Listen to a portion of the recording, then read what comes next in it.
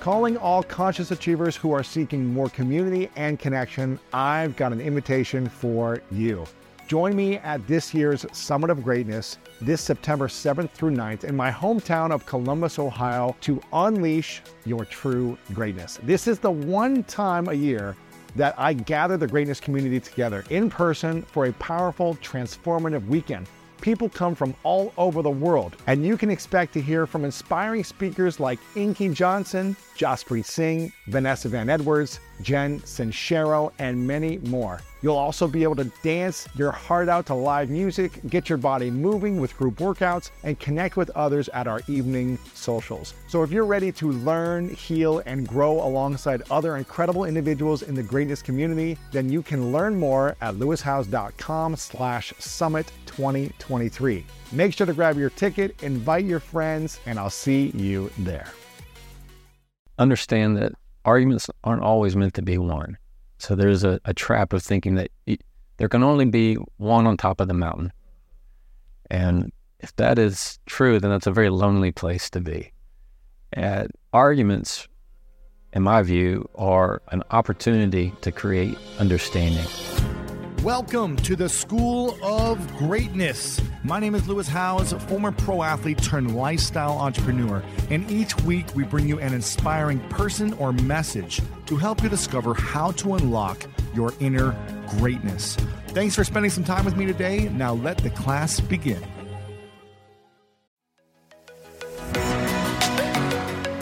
We've all been there. You have a question about your credit card, you call the number for help and can't get a hold of anyone if you only had a Discover card. With 24/7 US-based live customer service from Discover, everyone has the option to talk to a real person anytime, day or night. Yep, you heard that right. A real person. Get the customer service you deserve with Discover. Limitations apply. See terms at discover.com/creditcard.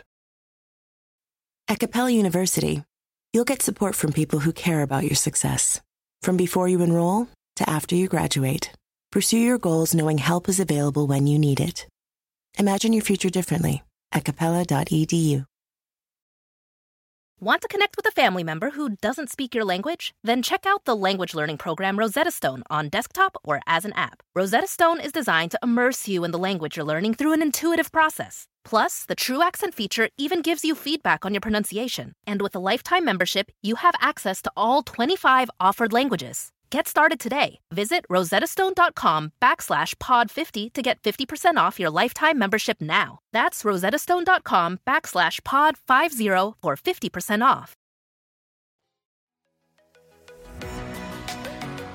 You are a board-certified Texas trial lawyer that has gone viral on social media with your daily messages of inspiration, building confidence, how to deal with touchy situations and conversations, arguments, how to deal with unpleasant human beings, and how to stay calm and peaceful and create amazing outcomes in conversations. That's right.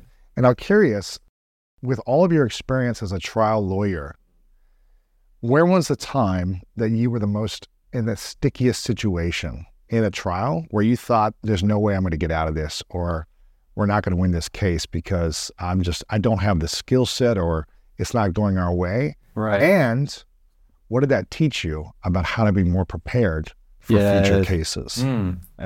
So one of my first trials that I had, it was the first one by myself. Often in the legal world, you have like an associate, you have a partner, you have somebody who's with you. And that was the first one by myself. And this was a larger case. And when you get there, there's this perception, especially when you're young, you know, you're the ink on your signature card on your bar card isn't dry yet. They can smell the green on it. Yeah, you have no clue what you're doing. No, and you can feel that pressure because most of the time, even when I'm 26, 28, I'm younger than my client. And so there's like, but that just happens. He doesn't have confidence in you. Yeah. Right. It's just so there's that level of trust. I know I'm going to be doing it. And it was a full panel. You have different juries depending on what court it's in. There's like county courts that are 6, different constitutional courts, being a court of 12. That's typical panel what you see on TV. And so this was panel of 12. Yeah, panel of 12.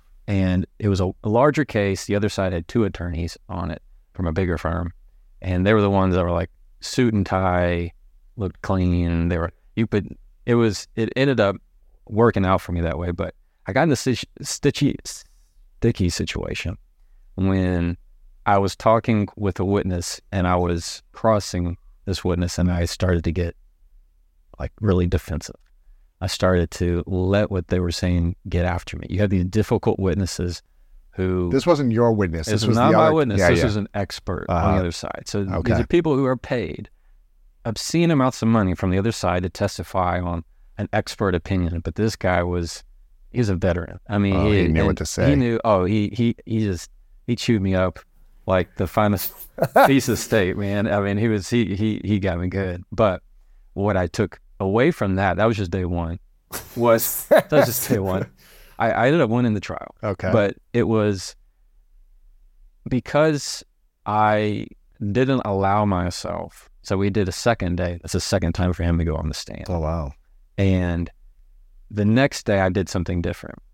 I aligned my thoughts of how I wanted to approach the situation before I even got in it. I didn't do that the first day. What does that mean? Yeah, so typically, at what we're doing every day, we're just going by the seat of our pants. Or you're just in it. It's easy to get overwhelmed. It's easy to get in that moment. And all of a sudden, you're just kind of surviving in the conversation. So you're looking for different ways to maybe hurt somebody, to have a zinger. To defend yourself. You got it. Yeah, very much so. And I remember getting in my car going, I can't do that again. I can't do that again. And I started coming up with different phrases that I would tell myself to help align me in the moment. When he does this again, when I get defensive you again, got it. When I get triggered and he says something that I know isn't cool, but he's trying to get under my skin, how am I going to respond? You got it. You got it. And so there was this need for me being on my own. There was I didn't have any other people from the firm with me, of trying to prove myself. And sometimes when we have that pressure on, there's that need to overpromise, overdo, and you end up, what you say, trying to look cute, and you overextend yourself. Yeah. And this time I wasn't going to do that. So I started to write things on the top of my yellow notepad to kind of just like make sure I sunk these things into my brain. I'd say one that was just like, just be Jefferson. Don't worry about trying to be some, macho court attorney on TV that they just be you. Just be you. And who Jefferson is a guy that I hear somebody get defensive. I go, okay. Just like, oh, all right. And I just water off a duck's back. And so it was that first step that now all of a sudden his snarkiness, when I got defensive, justified him getting more snarky. Oh, right. Yeah. He just ratcheted like, I got you. Every time. Let me dig in even you deeper. got it. But me just going, well, okay. Like allowing him to have his moment, it made him look worse. So right. Because now he looked like the jerk. Now he started to lose credibility. And now the scales begin to tip. And when the other side begins to object more, it looks like they're trying to hide something more. And so I took the strategy of, here I am fighting for my client, just me, and here he is. They're the ones in the suits. They're the ones with money. They're the ones that are objecting. What does that say? Wow, that's smart. Yeah. So and so what they would do is they would bring in their paralegals, like their team, and bring in all these boxes, and they wouldn't do it themselves. Papers and everything else. Yeah. They had these banker boxes, Redwells, and they wouldn't do it themselves. The attorneys wouldn't. They would have their staff do it. I wasn't going to do that. So I made sure I would keep my box in the hallway until the jury got there. And so I would have 2 boxes and let the jury see me carry my 2 heavy boxes in and put them down myself. Wow. And so I just wanted them to always think that which one looks more credible, which one looks more authentic to, their practice. Who cares about the case? Yeah. Exactly. And all of a sudden, because these jurors are just looking at us, I mean, they don't have anything else better to do in the day. I mean, they're given their civic duty. It's amazing. But when they sit in that chair, it's you're the show for them. And you've got to present a compelling case, and you've got to persuade, influence, and enroll people in a story of your truth. Right. It is my job to tell my client's truth, tell my client's story. And it's just an odd profession because Lewis, I get hired to handle other people's problems with people that I don't have a problem with. Okay. I don't have any problem with them, but I guess I do now.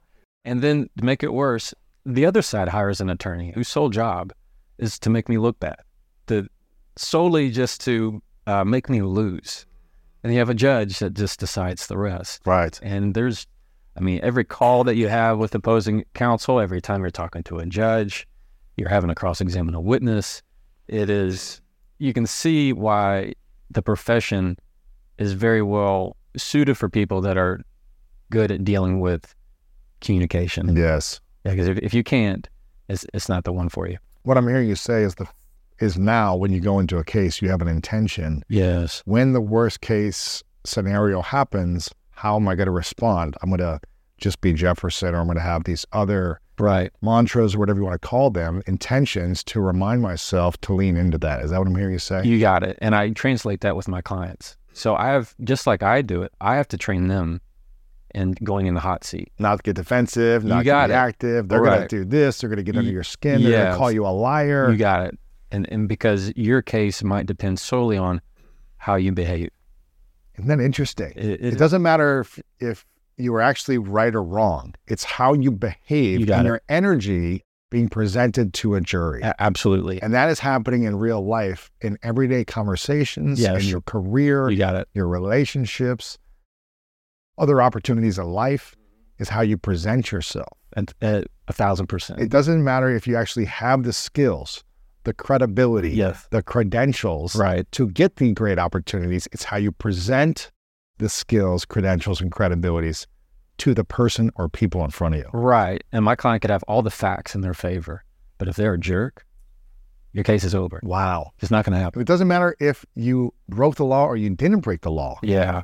It's how you present your situation. Well, there's some aspect of it that an appellate court might come back and say, the law is. But when it comes to jury trials, especially civil, criminal law is different. But on the civil side of things, they can dump your case if they just don't like They just don't like you. We don't want this person to win. Yeah, because if somebody who, here's an example. So I had a case I was on the defense of, and a lady had been hurt in an accident, and I knew very much that she acted like she was A-okay. And that's okay, because you can be hurt in an accident and turn out to be fine later. There's nothing wrong with that. But what she had done was overextended herself by saying that the accident kept her from holding her grandkids. Oh, the accident kept her from being able to go hike and enjoy all these things. Yeah, she milked it. She milked it bad. And so when that kind of happens, what I do is just lean back like, okay, now she's saying something. Now she's giving me something aside from her facts that I can use. And what she didn't even think about was she had posted all these pictures, photos on Instagram, publicly of holding grandbabies. They had gone on like 3 vacations to Hawaii. Like her on top of a mountain. That's exactly. It's exactly what it was. Next to like some like Mount Summit, okay? And that next day I come in and it's my turn to cross-examine. And I said, Miss So-and-so, I heard you say something the other day that, well, almost broke my heart.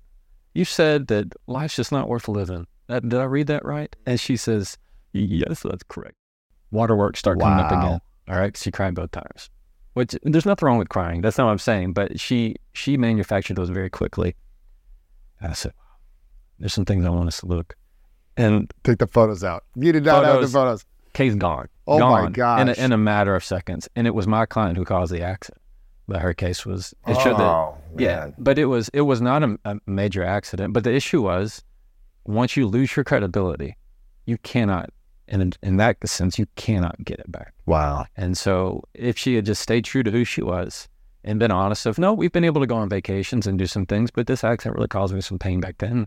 And I'm just looking for a way to try and do X, Y, and Z. But she got out of that. She got out of that line. Wow. That's funny, man. That's crazy. It's fun. It's fun stuff. Now, when you're thinking about questioning or examining someone,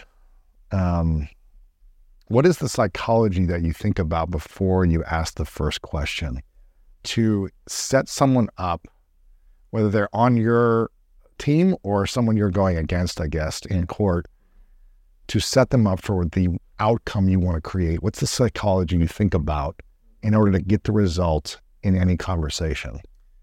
So I'm going to answer that in two spots. Is one, if it's somebody I am against, all right, versus somebody who's with me.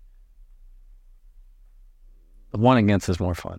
So I know that when I sit down and I'm going to depose a witness, meaning I'm asking them questions prior to trial. Yes. They're not going to like me. They know that. They think I'm the bad guy because they don't know. They just know what they hear on TV. And I know right away that the person that I see is not the person that I'm talking to. What we're about to exchange in that moment is they're going to reveal to me conflict that is just going to be a window into the struggle that they're feeling in that moment. That there are things that they carried into that room that they were carrying days, months, hours before they even saw me. And that is probably one of the number one keys of when you deal with these very difficult conversations is the issue they put up is rarely the real issue. It's not that. You can say something even at home. You know, you get in an argument with a spouse or a girlfriend and you're going, where's this coming from? Well, it turns out, at 8 o'clock that morning, somebody had cut them off in traffic and they had a bad email and there it goes. They're just frustrated. Their mom said something and you just happen to be the outlet. So that's the ability to recognize that and use that as a place to connect rather than a place to continue to flare up. How do you use that, whether it's someone personal in your life or someone that you're working with in court? Yeah. When you know it's not who they are, it's the baggage they're carrying to that conversation or the portrayal of the baggage or whatever, how do you use it to your advantage as opposed to get defensive and guarded? Yeah.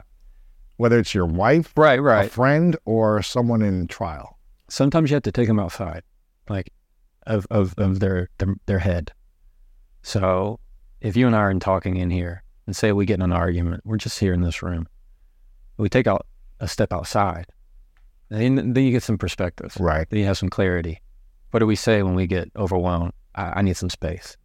I need to go take a walk. It's the same way when we're having a conversation.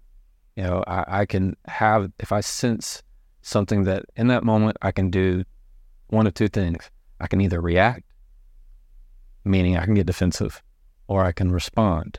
Responding is a way that says, I'm trying to understand you.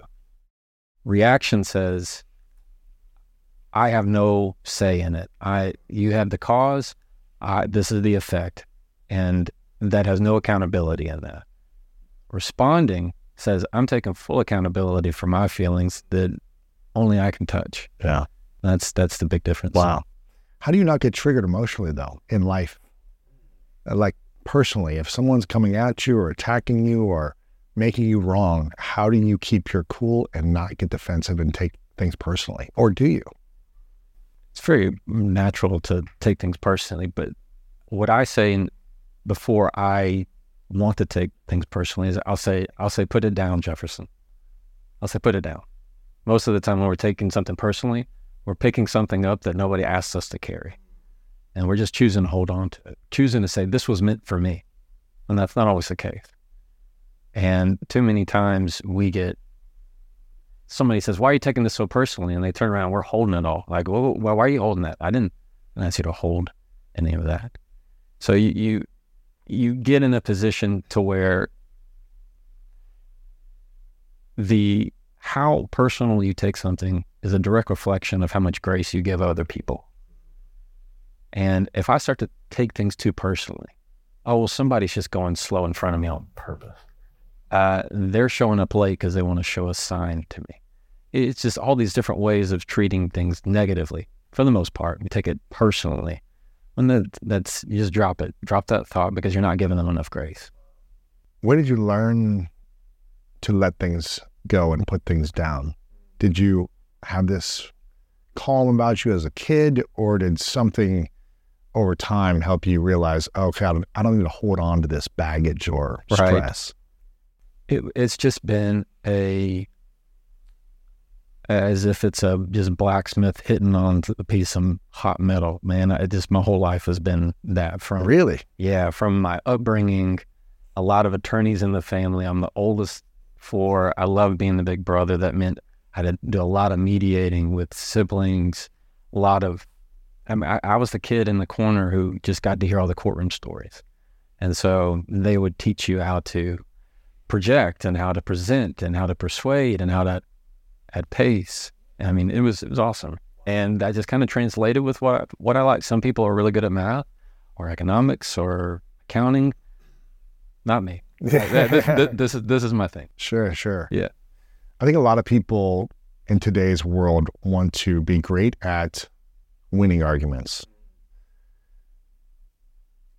What would you say, if you wanted to win an argument, would be the 3 keys to set yourself up for success? Number 1 would be understand that arguments aren't always meant to be won. So there's a trap of thinking that there can only be one on top of the mountain. And if that is true, then that's a very lonely place to be. Arguments, in my view, are an opportunity to create understanding. It's okay to have conflict. You and I can argue about something, but when it gets negative, that's when it's bad. You and I could argue of who's the best baseball team. And, that's a disagreement.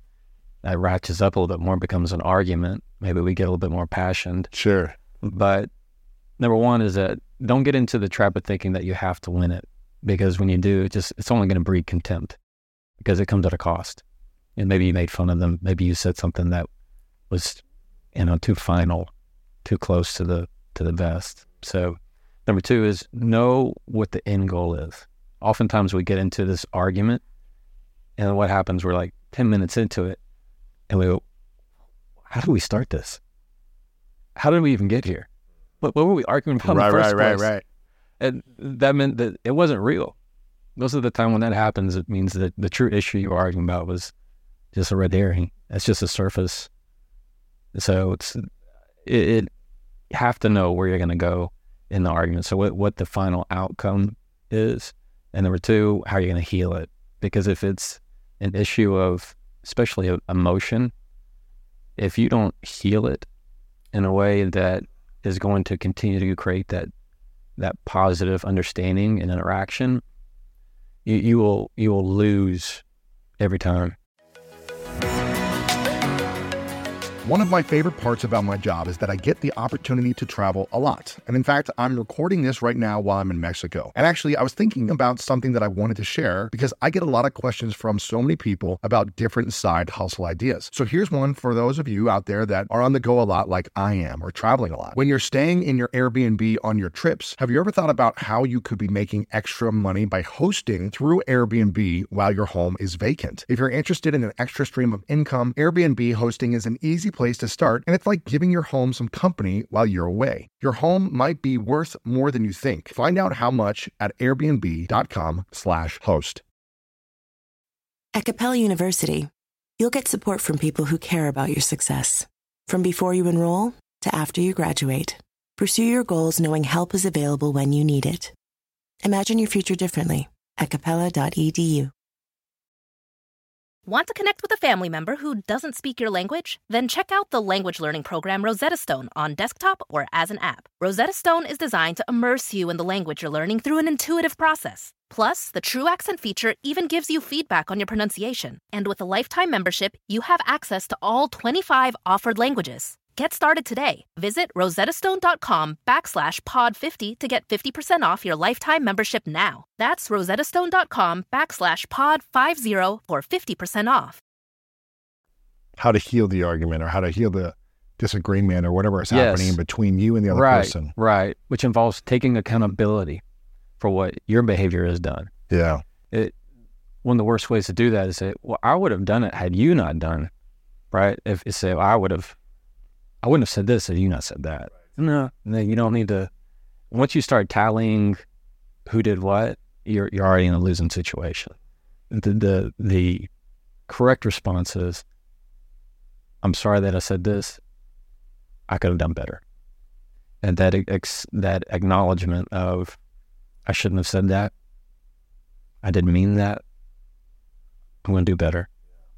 Just that little promise says, I'm wanting to heal this, rather than go kick rocks. Yeah.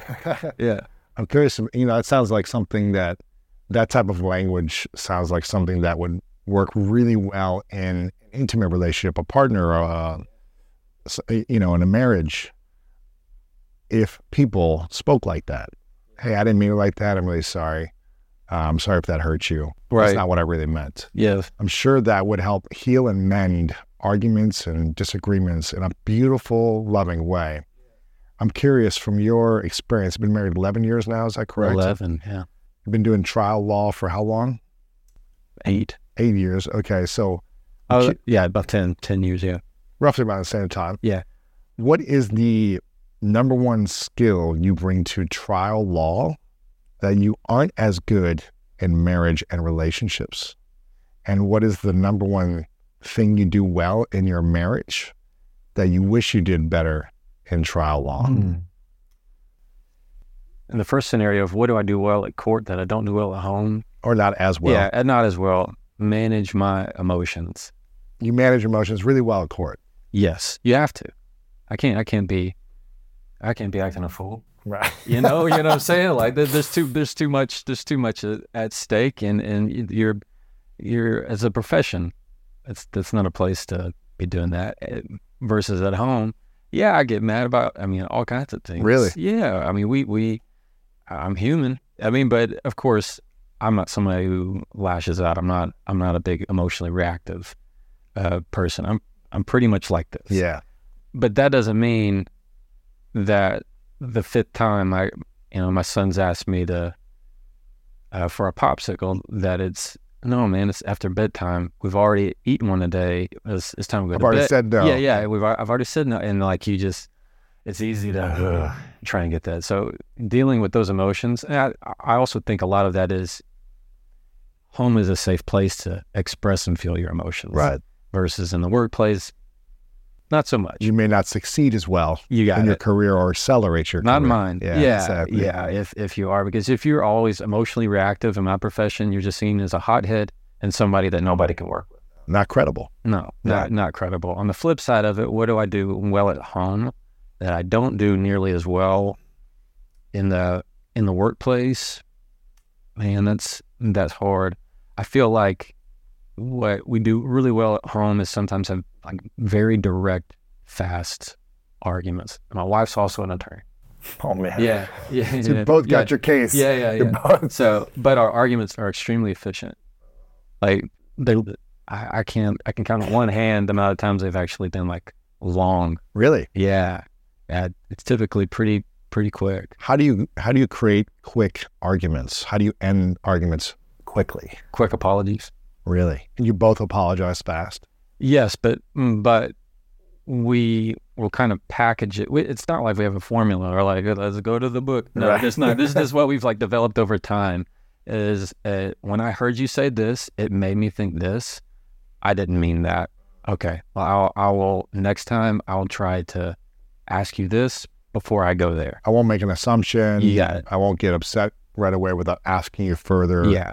Interrogations. Yeah. You got it. Oh, yeah. I can't tell you how many times I'll hear like, stop cross-examining. Like she can pick it up immediately. And I don't mean to do it. It's just happening. But sure. Yeah. She quickly shuts that down. What is a top strategy or technique that you've learned ethically to get what you want from people, to persuade, influence, and enroll others, strangers or people you know very well, in getting something you want? You have to give them a reason to want to give it to you. And it needs to come from a place of making them happy to do so. And when it becomes a place of rather a negotiation, which makes them feel like they've lost something, you couch it and frame it in a way that feels like they've gained something. And so if you and I are across the table in a negotiation, whatever you give, you've lost. But if I can say, you know what, Lewis, man, you've just been doing so well. You hit 3 million on YouTube now. I mean, your stuff's just going off the charts. You know what you could be really good at, and I'd love to see, is X, Y, and Z. And all of a sudden, it's like a shift of you're sitting on the same side of the table as me. And now I'm trying to help you inspire other thoughts that are also aligned with what I want. And that's a much, now you're going to say, oh, that sounds sneaky. No, it's not. It's actually getting what you need sometimes in a way that is also benefiting the other person. Right. I'd much rather that way than say, I don't like you, you don't like me, we're just going to have a bloodbath and have at it. Sure. May the best guy win. Right. Yeah. You know? So just don't ask for a arm wrestle right now. You're going to win that one. When you go into a negotiation, you know you're about to negotiate something. Yeah. What is the best intention you should have going into it so that you can create the best outcome for you and the other person still feels like they didn't lose? So Chris Voss's book is fantastic, Never Split the Difference. And one of his things about tactical empathy is making the other person feel like you want the best for them, that you're in their camp. And you're not going to get emotionally reactive in the answer. You're already addressing the issues that you're expecting them to think of. So, like he'll say, you're probably thinking that X, Y, and Z. It sounds to me like he's already kind of giving these hints of what he's already picking up on. And when you say what already they are thinking in their mind, you pull it out on the table really quickly, and then that's it. What I will do a lot of the times is somebody gives some kind of objection, not like in the legal sense in a courtroom, but I'll say, aside from what you just said, anything else that I should know about? And they say, no. Great. And then I'll typically give it like a 2-path thing. So I will ask more questions. See, typically when I hear that, it means that they really don't want to talk to me, and that's okay if you're not ready to right now. If there's some they actually do want to talk about, they're not sure what they want to say. Is it really one or two for you? And then you be able to kind of delve for that. But it's inviting them into a way that it's going to get you what you want at the end. Right. That's interesting. Yeah. And how do you build confidence in conversations with people that are difficult, that are smarter than you, potentially, that are older than you? How do you create confidence in challenging conversations to make sure that you're on the same playing field with the other person and you get the results you want in the conversation, whether it's just a conversation or a negotiation? One would be to do not let defensiveness be your first step. As soon as you take that step, you've lost. The better way to do it is let your breath be the first word that you say. So if you think of your breath as a word, it kind of changes your mind of, okay, now I can address this. Because what we'll do is we'll hold our breath like that, and then, I mean, you know, this thing kicks in our nerves, then comes in the adrenaline, then comes in the defensiveness, and you realized, I haven't even breathed yet. You know, and when it comes to confidence, of course we can say, it's the way you project, it's the way you smile, it's the way you pace your conversation, keeping your voice low, keeping your words slow. It's all these kind of things. It's the perception that I don't have to say anything more than what I need to say. Because oftentimes, more words says less. You need to eliminate that. Right. Less words says more. Yeah, every time. What's it been like over the last year? You were a trial lawyer for 7-8 years, you know, in a small town, Texas, and, you know, living your life, kids, married, and then all of a sudden you say, you know what, I think I'm going to share some of these things on social media, you know, essentially a year and a half ago. And, you know, the last year and a half, it's gone from a couple videos here and there to over 5 million followers. Right. And people really coming to you for wisdom and advice. And, you know, now your business growing, your law firm growing, and opportunities coming to you. Right. What has that experience done for you and your confidence and also your personal life? And do you feel more stressed or overwhelmed or a sense of pressure now that you have this larger following and people looking to you for advice? Yes, it has helped my law firm in a big way because I don't tell people what I do, but they're interested in it. And so they go and find me. Now, sometimes I'll just get calls for people who just want to talk. Sure. Or people who will act like they're a client just so they can talk.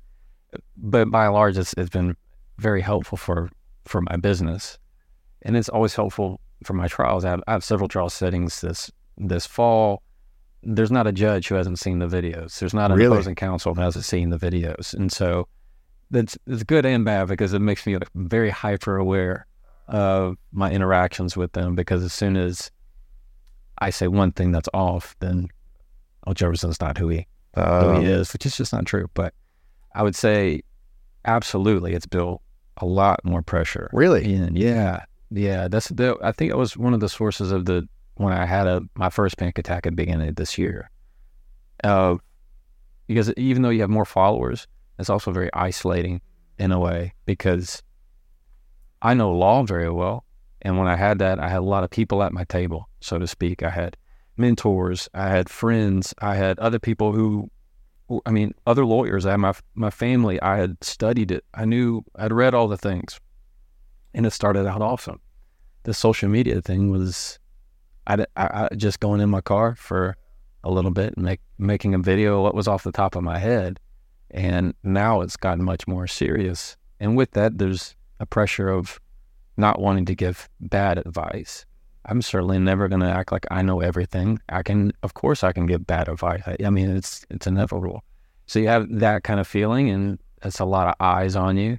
So with anybody, it's kind of that imposter syndrome. Like, do I really know what I'm saying? Do I really know it, or I'm just fooling everybody? Wow. And so you kind of have to battle that in your head and go, nope, I've done this. Like, when I say done, like, I've lived this, I've lived that. Although this has been my life. Yes. And as long as I share my life and I'm authentic to who I am, I'm never going to be an imposter. Right.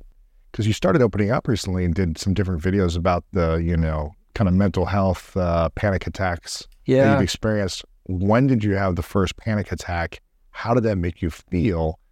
And how have you been able to manage that feeling of overwhelm or, panic? It was in February where all of a sudden I had a whole bunch of videos that were taken off. Videos that I had posted like 2 weeks prior. Going viral. You got it. Yeah, I had like 4 of them all in a row. And it was me going, I don't know what's happening. Somebody at Instagram messed up. Like, this can't be. And as it continued to grow, then I started seeing more people I didn't have a blue check. All these more people with a blue check following me. And that was before you could buy it. And then I'm seeing, other celebrities, and I'm going, hold up here. What's happening? And then I knew I needed to build a website, because I didn't have a website. So I'm staying up super late, like working on some Put something together. Yeah, anything. There's no team. It's just this guy. And it was a little after midnight. Wife, kids were asleep. And Lewis, it felt like somebody had gotten that little piece of paper and just wafted it in front of my face, like a very cool just rush. And I said out loud in the kitchen, I said, what was that? Because I was like, there's just a ghost just, jump over me. And just like that, it was all of a sudden I could hear it in my ears, tightness in my chest, and my whole system just started to freak. I was convinced that was a heart attack and I was dying. Holy cow. Because I knew it could not have been anxiety. Really? Why? You know what I mean? Like, I was like, I ate stress for breakfast. Yeah, I'm chill. I'm cool. You know how many trials I've had? You know how many stressful situations and money on the line and all this stuff? I eat stress. We can do this. It was such an ignorant mindset. But at the moment, I was like, you thought you were having a heart attack. I thought I was having a heart attack because there could be no other explanation in my mind, because I don't have anxiety. I don't have panic attacks. That's for people who don't have their life together. That was That was the very wrong mindset that I had. And what happened during that night, and how did you get through it? Oh, well, I went to the ER because I thought I was dying. Wow. And did you drive yourself? Did your wife drive you? Did you call 911? I called 911. Yeah. The ambulance came to pick you up, the whole thing, the lights, sirens. Whole thing, dude. They bring out the... Oh, yeah. I was shaking so badly, like uncontrollable shaking. I didn't know what was going on. All I knew was like, all I could tell my wife is something is not right. Like that's all I could get out of my mouth. Something is not right. It's true. Something was not right. My body's like, no. Your body was convulsing. Yeah, my body was like, yeah, you're not right now. It was like shutting down. Yeah. The system powered down. Yeah, all of that. Holy cow. At 34 is the first time I ever had that kind of experience. It was very real. I mean, as physical and tangible as heart pounding. Oh yeah. And so sweating, dizziness, all of it. I couldn't tell if I was gonna throw it. I was like, Lord, anytime, please, because I hated the whole thing. It just felt like it was days while you're just shaking. So I get down to the hospital. They run my blood work. By that time, I'm having like what you would call, I guess, aftershocks. Like I'd be good, and then I'd have another just like onset. And then like kind of intense heart palpitations. And then it'd go flat, and then I just like everything in my body like clench up. And that happened for I don't know, 2 hours or so. And then they just said, "Well, you just no heart attack. Your heart's good. Yeah, your blood works fine. Everything was fine. Healthy as can be. But you had a panic attack." And I was like, "Excuse me, what?" And like, "You had a panic attack." I was like, "No, I'm sure my heart had an attack." Yeah, I was like, "Are you sure? It's okay. I'll get a heart monitor. It's okay." But yeah, so that's panic attack. And when they said that, how did they make you feel? It made me feel very normal and messed up. It made me feel like something was wrong with me. Like it made me feel like, oh no, I'm one of them. Like now I'm somebody who can't control my thoughts. Now I'm somebody who now I am going. And then like the panic of the thoughts. So some of those thoughts in my mind. The panic attack. You got it, yeah. And because in that moment, yeah, I can tell myself, of course, no, you're perfectly normal. Yes, you're supposed to have, your body this is all natural. I could say that now. In that moment, it was, well, what's happening is my brain is falling apart, because you would have these rapid thoughts that would come, these crazy thoughts that I could not stop. Like what thoughts? Oh, for whatever reason, they would revolve around for whatever reason, death was a trigger. Like any thought of dying or the topic of it would just send my whole body into a fritz. And that's so bizarre, coming from never in my life has this happened, ever. And here I am, the guy who is, at the time, is going, it was the night that my Fallen hit 1 million, is when it happened. Wow. The night you hit 1 million. The night I hit 1 million. But it was the thought of, here's this guy who gives all this communication advice about, blah, blah, and I'm just rippling, and I'm just melting. I had another panic attack for the next 8 days. Every day? Every day. Did you call the ER every time or no? No. You knew this was happening? Yeah, the second time was at the office, and I was like, oh no. I was like, oh no. But at that point, I knew I wasn't dying, and that's a very big relief. Sometimes it takes a different approach to help you unlock your true potential. With Capella University's game-changing FlexPath learning format, you gain relevant skills you can apply to your career right away. Earn your degree from an accredited university and be confident in the quality of your education. Imagine your future differently at capella.edu. Capella University is accredited by the Higher Learning Commission. Learn more at capella.edu/accreditation.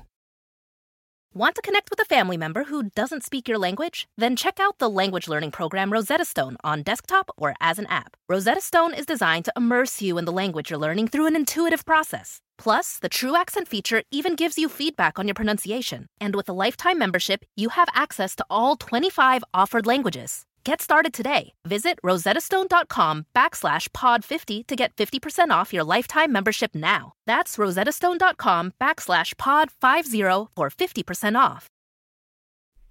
How long did the second one last? Just as long. Couple hours. Yeah. So you're sitting in the office for a couple hours, laying down on the couch, breathing. On the floor, I'm straight, just pulling out the Headspace app. I'm working on my breathing. I'm yeah. And so, the next days after that, it was the same. They got a little bit shorter, but it would happen at terrible times. Wow, man. And yeah, it was terrible. It was a horrible time. And then I was like, man, I got to see what this is. I got to see what this is about. So I spent like a full day marked off my calendar of like, I am researching everything I want to know about this topic, because never in my life had I been on a radar. What'd you find out about? What'd you discover? So I discovered several things. One was part of that response that your body is going through. Your body is telling you things that something is not right. Because I have a great mental game. I can tell myself just about anything. Like, no, I'm not nervous. I'm excited. I am very happy to be here. Or I'm prepared. I'm there someday. Yeah. I have to have this mindset of calm, cool, and collected when I walk in that door. When I walk through those courtroom doors, I need to look like I've already won. I just need to show them why. And here in this mindset was me saying, actually, your body knows better than you do. You can't outthink this. You got it. Yeah. Can't outthink You got to feel it. Yeah. And move through it. Yeah. There's that book. I can't remember the author. Body Keeps the Score. Yeah. And incredible book. Yeah. So I ordered that book like right away. What did you learn about yourself, your body, and your memories of the past that were causing this? There was a sense of, and it's gonna sound weird, but it was a sense of immediate isolation. Okay, I have the million on my phone. Between me and you, it's just a digit from a number on my phone. That's it. And no different than if I just press 1 on a keypad on my calculator on my phone. But that number meant much more significance. And of course, there are a lot of creators that have way more than that. But for somebody who's just been in his car, who doesn't see any of these people, right. I'm in a small town, I'm growing law firm, I'm just doing all I can. And then all of a sudden, I felt like a lot of eyes were on me, and I had nobody to help. Like, there was nobody. I couldn't, if I called my best friend, he'd be like, yeah, man. He doesn't understand. Yeah. He's like, oh, that's a bummer. They couldn't. I could tell, hey, what do you think? I'm glad I reached out to you then. Yeah, absolutely. Good timing. It really was. I'm telling you, that's why I thank you immensely, because that was just to have that presence. Yeah. Is to know that if I need to, I can call, or somebody who's kind of been through that change. And so now there's probably only 4, maybe 5 people that I can share everything with. Yeah. That will actually not judge me, that will relate to it in some way, that maybe has already had some type of experience like that will, have compassion for me, where if I said these things to other people or publicly or whatever it might be, people just won't understand or wouldn't get it. And I'm not saying that... Or take it wrong. Or they might take it wrong. And I'm not saying that I have like some unique experience that's greater or better than others. It's just a different unique experience. Right. From a different position of life. And it's not a better, worse than, good, bad. It's just a different perspective. That's right. Yeah. And it's, there's only a few people that I can really fully just let loose with. Yeah, but that's smart. I mean, that's biblical. The keep your friends very close and few, and your true ones that they're gonna love you no matter what. I mean, where I can say all this stuff, the messy, the nasty, the unfiltered, the stuff, hurt, the raw, all of that. Human beings need that at every stage of life. Yeah, whether you're 14 and dealing with stuff in your mind or some weird stuff, or you're 40. We all need those people that we can have those conversations with. Yeah. At every stage, at every level, if you don't have that outlet, your body's going to carry it for you. Absolutely. Until it can't anymore. It's going to release in some way. Until it can. And that's what happened with me, was just that feeling of big time isolation. There were more brands and like people email you and call you, and you need to go with this. Yes, and we see this, and you ought to do it. And so you're going, wait, man, look, I got to get chicken nuggets in the oven right now. You know what I mean? Like, can you please? My kid's crying over here. Let me just deal with this. Yeah, like I get home, it's mayhem, it's bath time. It's there's no team of anything beyond the guy in the car yet. But it was definitely that feeling of I felt like my life was just like starting to just expand in a very surreal way that my body felt despite what my brain was telling it. What did you realize about yourself from those 8 days of panic attacks that you were holding on to, that you were resisting, or that you were not ready for yet? It was a sense of don't let them down. Like that was what the number? The number of people watching or following. Yeah, well, because they'll comment, they message, they say incredibly nice, heartfelt things. I still get to read them, and they're just the kindest things that you go, I do not deserve to read what I just. Wow. Like, I mean, you just feel like an immediate sense of humility and feel like an imposter or something. Not so much an imposter of a. Don't let these people down because they really do depend on that advice for whatever reason. That daily message you give them. They've chosen the guy in the car, in the driver's seat. They want to hear what his thoughts are on X, Y, and Z, which I love. I truly do love it. And I hope I do it for the rest of my life. But it is in that moment, in the very first beginning of me saying, okay, this is happening. Like I guess this is happening. That was a immediate sense of settling into that expectation. I also learned that I was getting a bad habit of holding my breath when I was working or doing things. So you weren't breathing, so your body was yeah. And so I know that feeling, man. Yeah, so I was reading, and that part of that panic attack is the same sensation you get when your body's drowning. Is because I'm holding my breath, depriving myself of oxygen, and my body is like kicking in. Yeah, you got it. It needs more oxygen. You got it. And so without me just thinking in the day, I was catching myself more and more holding my breath. Or shallow breathing. Or that's what I'm saying. Yeah. Barely breathing. Like, of course I'm alive, but it's like I'm holding it more than I'm letting it out, and I'm not fully utilizing my body, which tells me that there's that tension, that like tightness.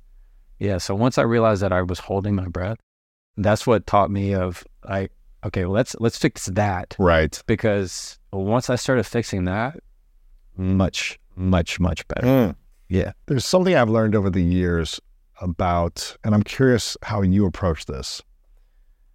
And I don't always get it right, and it doesn't always work for me, but a psychological strategy. When someone is, quote unquote, attacking me, or saying nasty things about me that I don't believe are true, or maybe it's just, I don't like the way they're saying it, and I don't want it to penetrate my heart and my soul, and be reactive and defensive and rigid and frustrated and all these things. When the brow goes like this. Yeah, exactly. One of the psychological or therapeutic strategies that I've learned is to imagine either a field, an energetic field around me that I can see it, but then it bounces off. Okay. The words, the intention, the energy, it comes and then boink, it just goes around me and it, like water off a duck. I feel like there's a Star Wars reference, but yes, that's exactly right. Yeah. Or what I'll do is I will separate the ego from the self, and I'll have the ego over here next to me psychologically. Yeah. And an image of it, the ego of me here. Yeah. And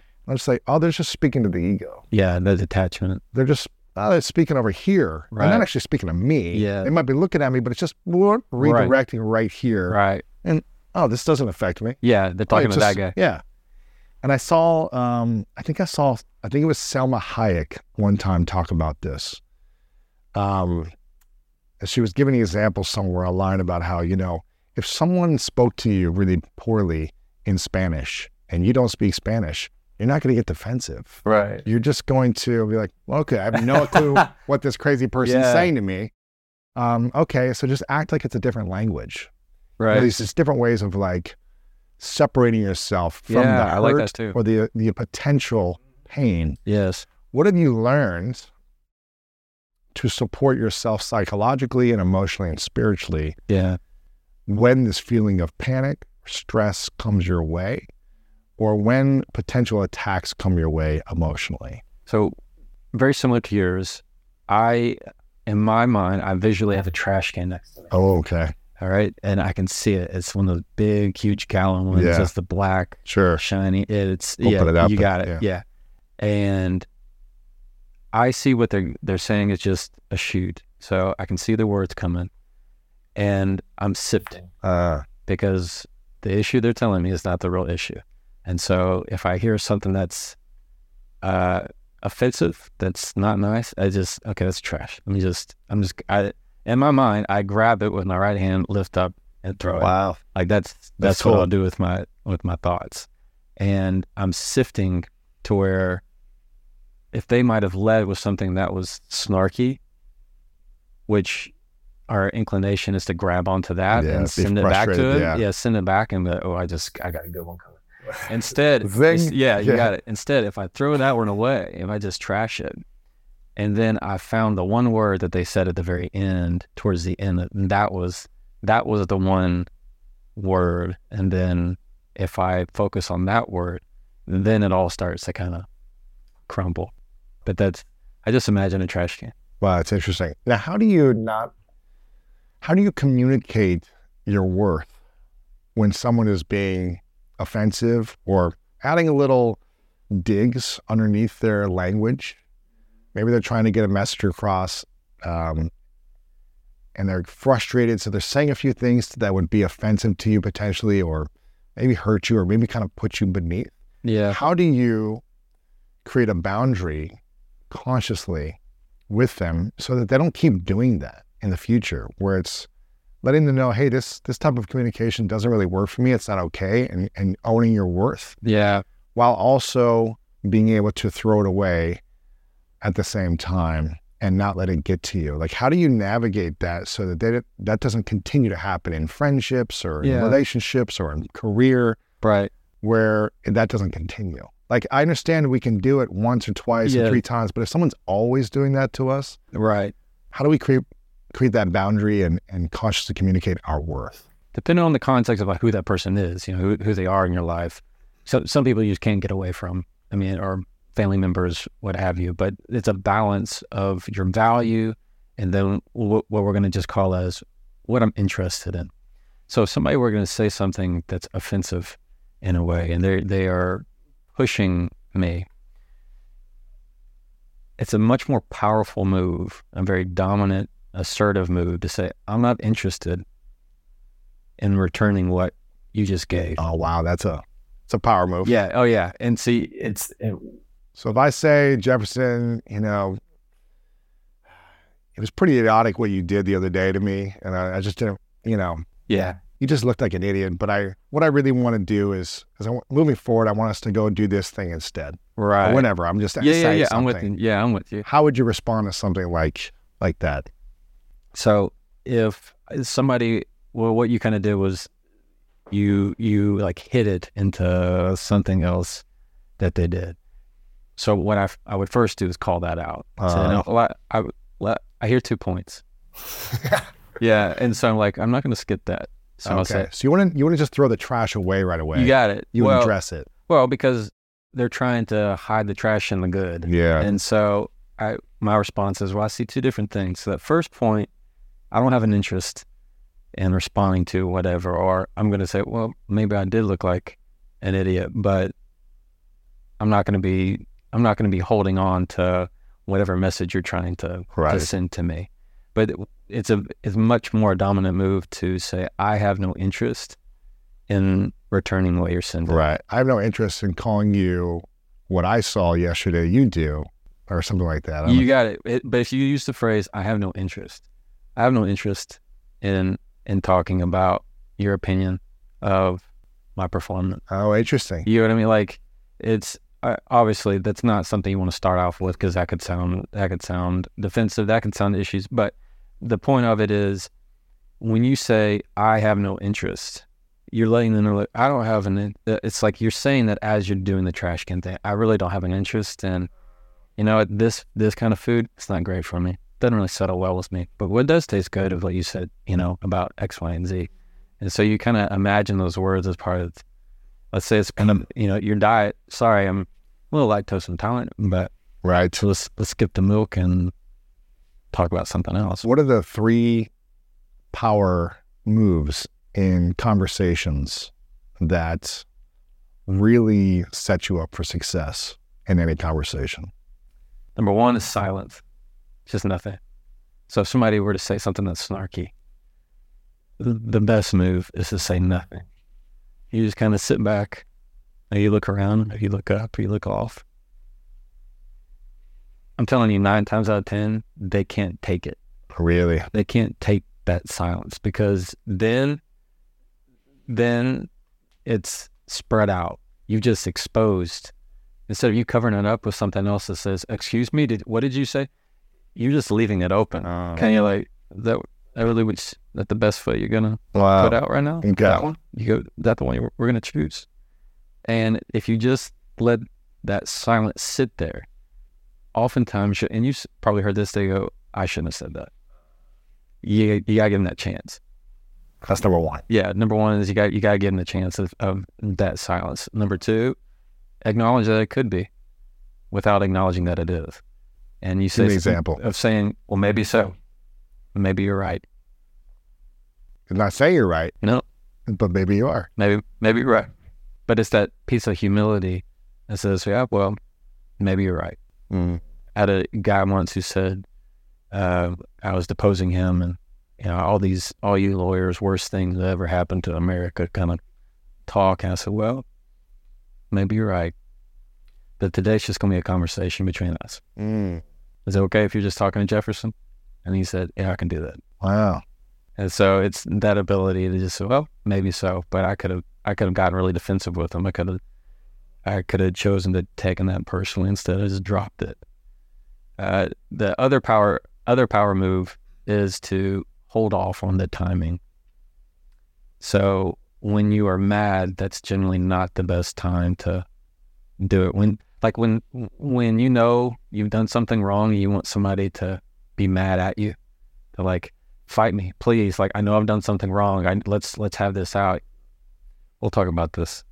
You want to talk about this at noon? All right. Let's talk about it. Let's put it in the calendar for tomorrow. You got it. I'm okay. I'm glad you said that. Well, then, I don't really have my thoughts together on that, but why don't we calendar to talk about that at noon tomorrow? What do you think? Now they're like, oh my God, I just said something that I shouldn't have said. But that's a much better way of handling it, because at that point you have not lost any confidence. Right. You have not lost your credibility, and you've maintained that you're the one in control at all times. And I'm telling you, the key is just starting with your breath and choosing to be quiet. Right. And if you were to say something to me, and I responded right away, if you were to say, I don't know, do you enjoy matcha tea? And I go, no. Versus me thinking, no. There's just a different connotation to it. Sure. when you think about it. Yeah. About 14 years ago, someone gave me a line that became one of the most powerful uses of language over the last 14 years to help me get almost anything I want or more of what I already have. And I use it all the time. When I go order a coffee, I use it. When I go to a hotel and try to get an upgrade, I use it. When I'm working with partners and collaborators, I use it. And the line is, what's the chance? What's the chance you can give me a discount on this?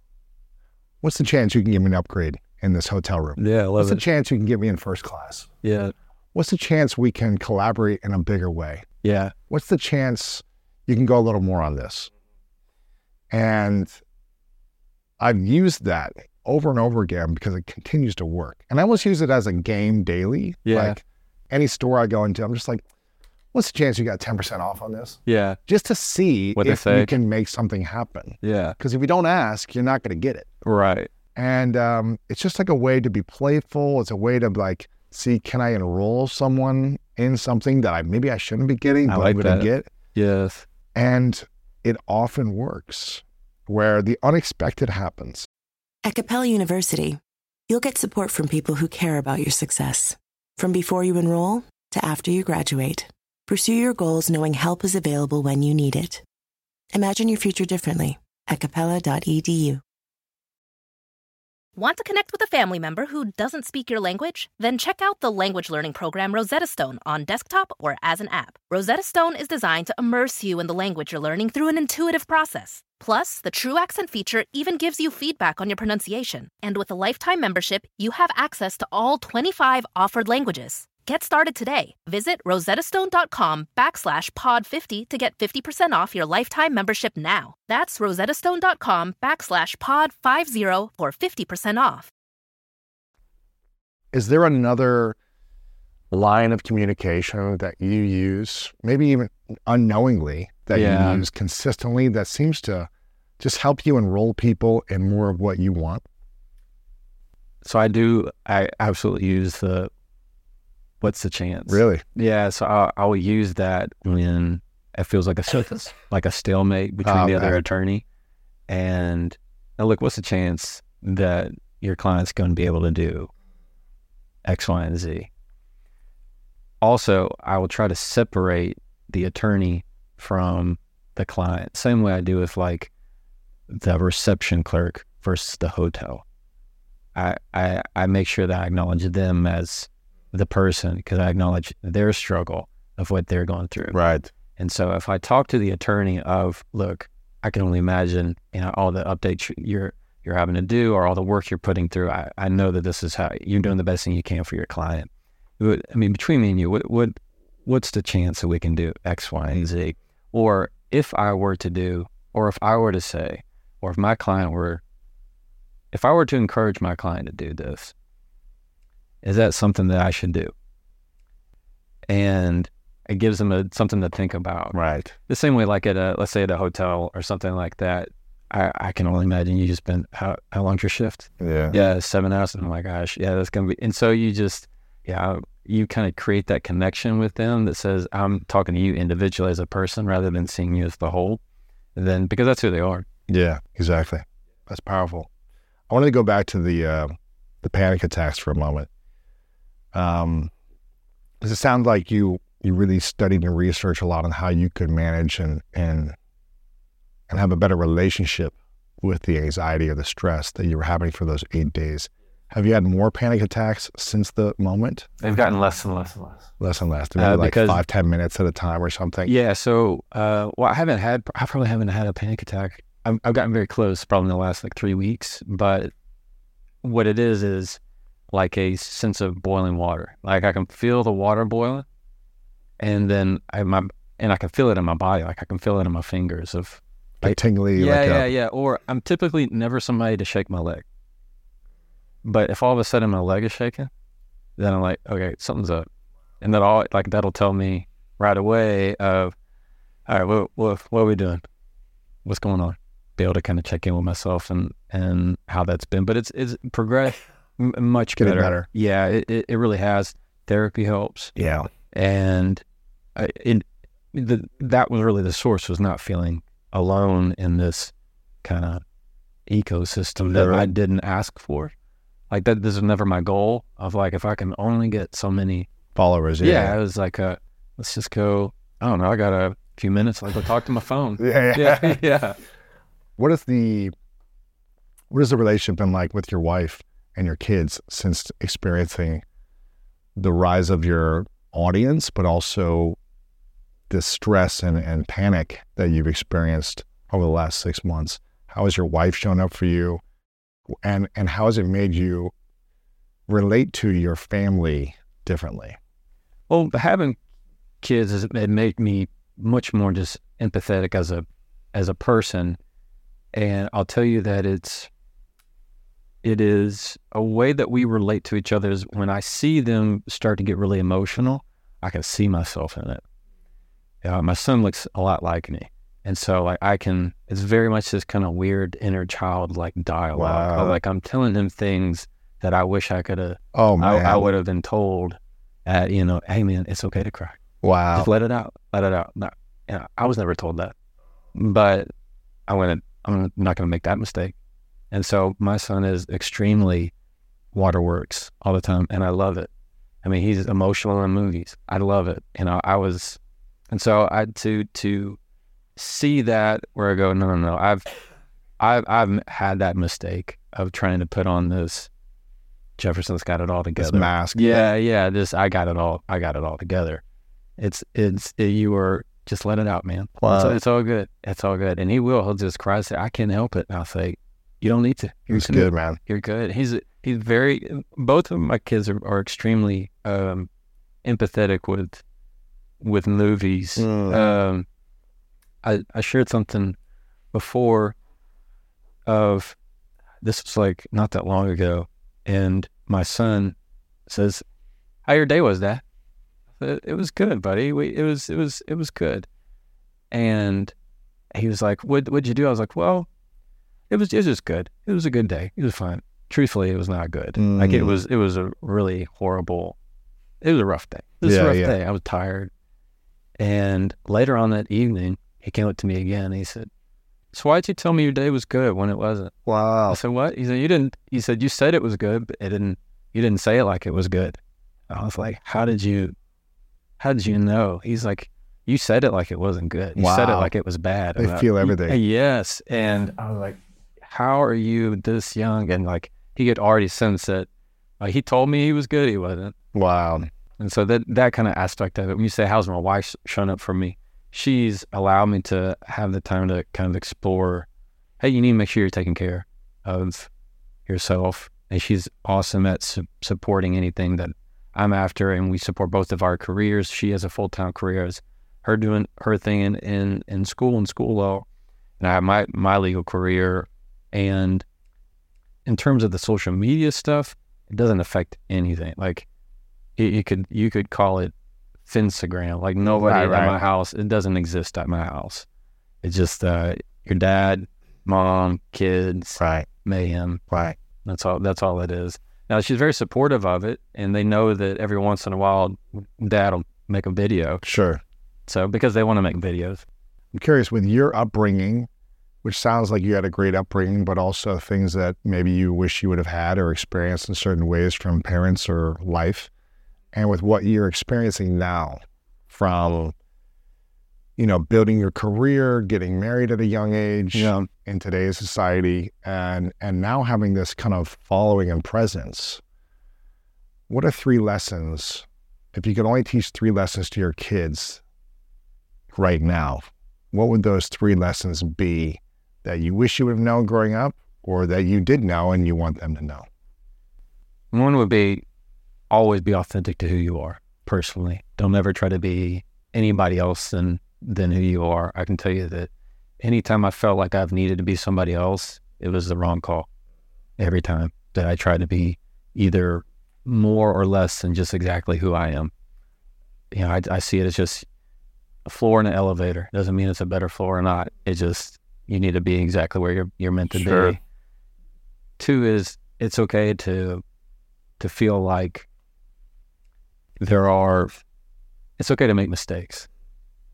I grew up in a house where it was a lot of it, I'll admit, let's put on myself expectations of being the best at everything you could be at whatever it was. I just enjoyed it. But the understanding that they don't have to put that pressure on themselves. And number 3 is be kind to everybody. Kindness never changes. People value it now. They always have. We could talk for hours, man, but I want to wrap things up here in a few minutes. Jefferson_Fisher on Instagram. Yeah. Also all over social media, you can find you. I'll have everything linked up there. Oh, cool. Thanks. You've got a book you're working on that we'll probably have you back on in the future when that comes out. But I want people to follow you on Instagram, TikTok, Facebook, all the places. Hopefully we'll get you on YouTube soon. Yeah. And you do a daily video, man. Your video, almost every day it seems like. It's like every day you're giving wisdom, you're giving inspiration from daily lessons in law and your experience in life. And it's really inspiring to see you create from a place of generosity, from a place of service. So I want to acknowledge you for the consistency And I also want to acknowledge you for opening up about the panics that you've experienced. That was hard. And being vulnerable with your community and saying, hey, listen, guys, this is something I've never experienced. And, you know, I love having this community, but also I feel this sense of pressure and this overwhelm that I've never experienced in my life. And I think it's powerful to be talking about it, because what we keep hidden and we hide continues to manifest and hurt us. You got it. And stress us. So the fact that you're talking about it is probably allowing you to release some. It really is. And relax some. Yeah. I'm not saying it's going to solve every issue you have mentally or emotionally, but it's allowing you to set yourself free. So I acknowledge you for not having it all put together, not saying the perfect thing every time, and allowing yourself to express how you feel, which sounds like is what your body needs. Yeah, thank you very much. That's very well put. I acknowledge you, man, for doing the work and for continually doing it, because healing's a journey. Yeah, and so I'm glad you're on that journey, and feel free to reach out anytime you want some support or just a chat. Absolutely. No, it's meant so much that you've been here. For sure, that means a lot to me. For sure, man. This is a question I ask everyone towards the end called the 3 truths. So imagine you get to live as long as you want, but it's your last day on earth. You get to accomplish all the dreams and experiences you want to have. But for whatever reason, all of your material, your content, your videos, the books you make, all these things, they have to go to the next place with you, or they're no longer in this world. Yeah. This conversation is gone. But it's your last day on earth, and you get to leave behind 3 truths, 3 lessons you would share with the world. And this is all we have to remember your wisdom by. What would be those 3 truths or lessons for you? Number 1 is the best piece of advice I received from my grandfather, who was an old East Texas attorney. He said, boy, you can't look back and plow a straight row. That's always stuck with me, meaning encouraging people to be in the moment, in the present. If you look at what you're doing rather than looking for the next worry, your head's always going to be in the right place. Number 2 is you treat people however you want to be treated. Just that very basic golden rule that we've all heard, but sometimes it's the things we've heard the most that we really have soaked up the least. And too many times that we skip over it. And number 3 would be that at any time that you can, show person kindness, because you'll never regret it. There's so many things that I feel like generationally in our existence that we just got wrong. It wasn't our fault. We just weren't ready. Like, we thought medicine was something different versus what we think medicine is now. Or you look at how we handled punishment or entertainment, versus now. But like, kindness it's not affected from inflation or recession, or it doesn't depreciate. Little kindness can invaluable. I love it. Those are great truths, man. Final question, Jefferson. What's your definition of greatness? Greatness is being able to show up for who you are in every level and every stage that you're meant to be, in a way that spreads joy to everybody that you touch. I hope today's episode inspired you on your journey towards greatness. Make sure to check out the show notes in the description for a rundown of today's show with all the important links. And if you want weekly exclusive bonus episodes with me, as well as ad-free listening experience, make sure to subscribe to our Greatness Plus channel on Apple Podcast. If you enjoyed this, please share it with a friend over on social media, or text a friend. Leave us a review over on Apple Podcast, and let me know what you learned over on our social media channels at Lewis House. I really love hearing the feedback from you, and it helps us continue to make the show better. And if you want more inspiration from our world-class guests and content to learn how to improve the quality of your life, then make sure to sign up for the Greatness newsletter and get it delivered right to your inbox over at greatness.com/newsletter. And if no one has told you today, I want to remind you that you are loved, you are worthy, and you matter. And now it's time to go out there and do something great.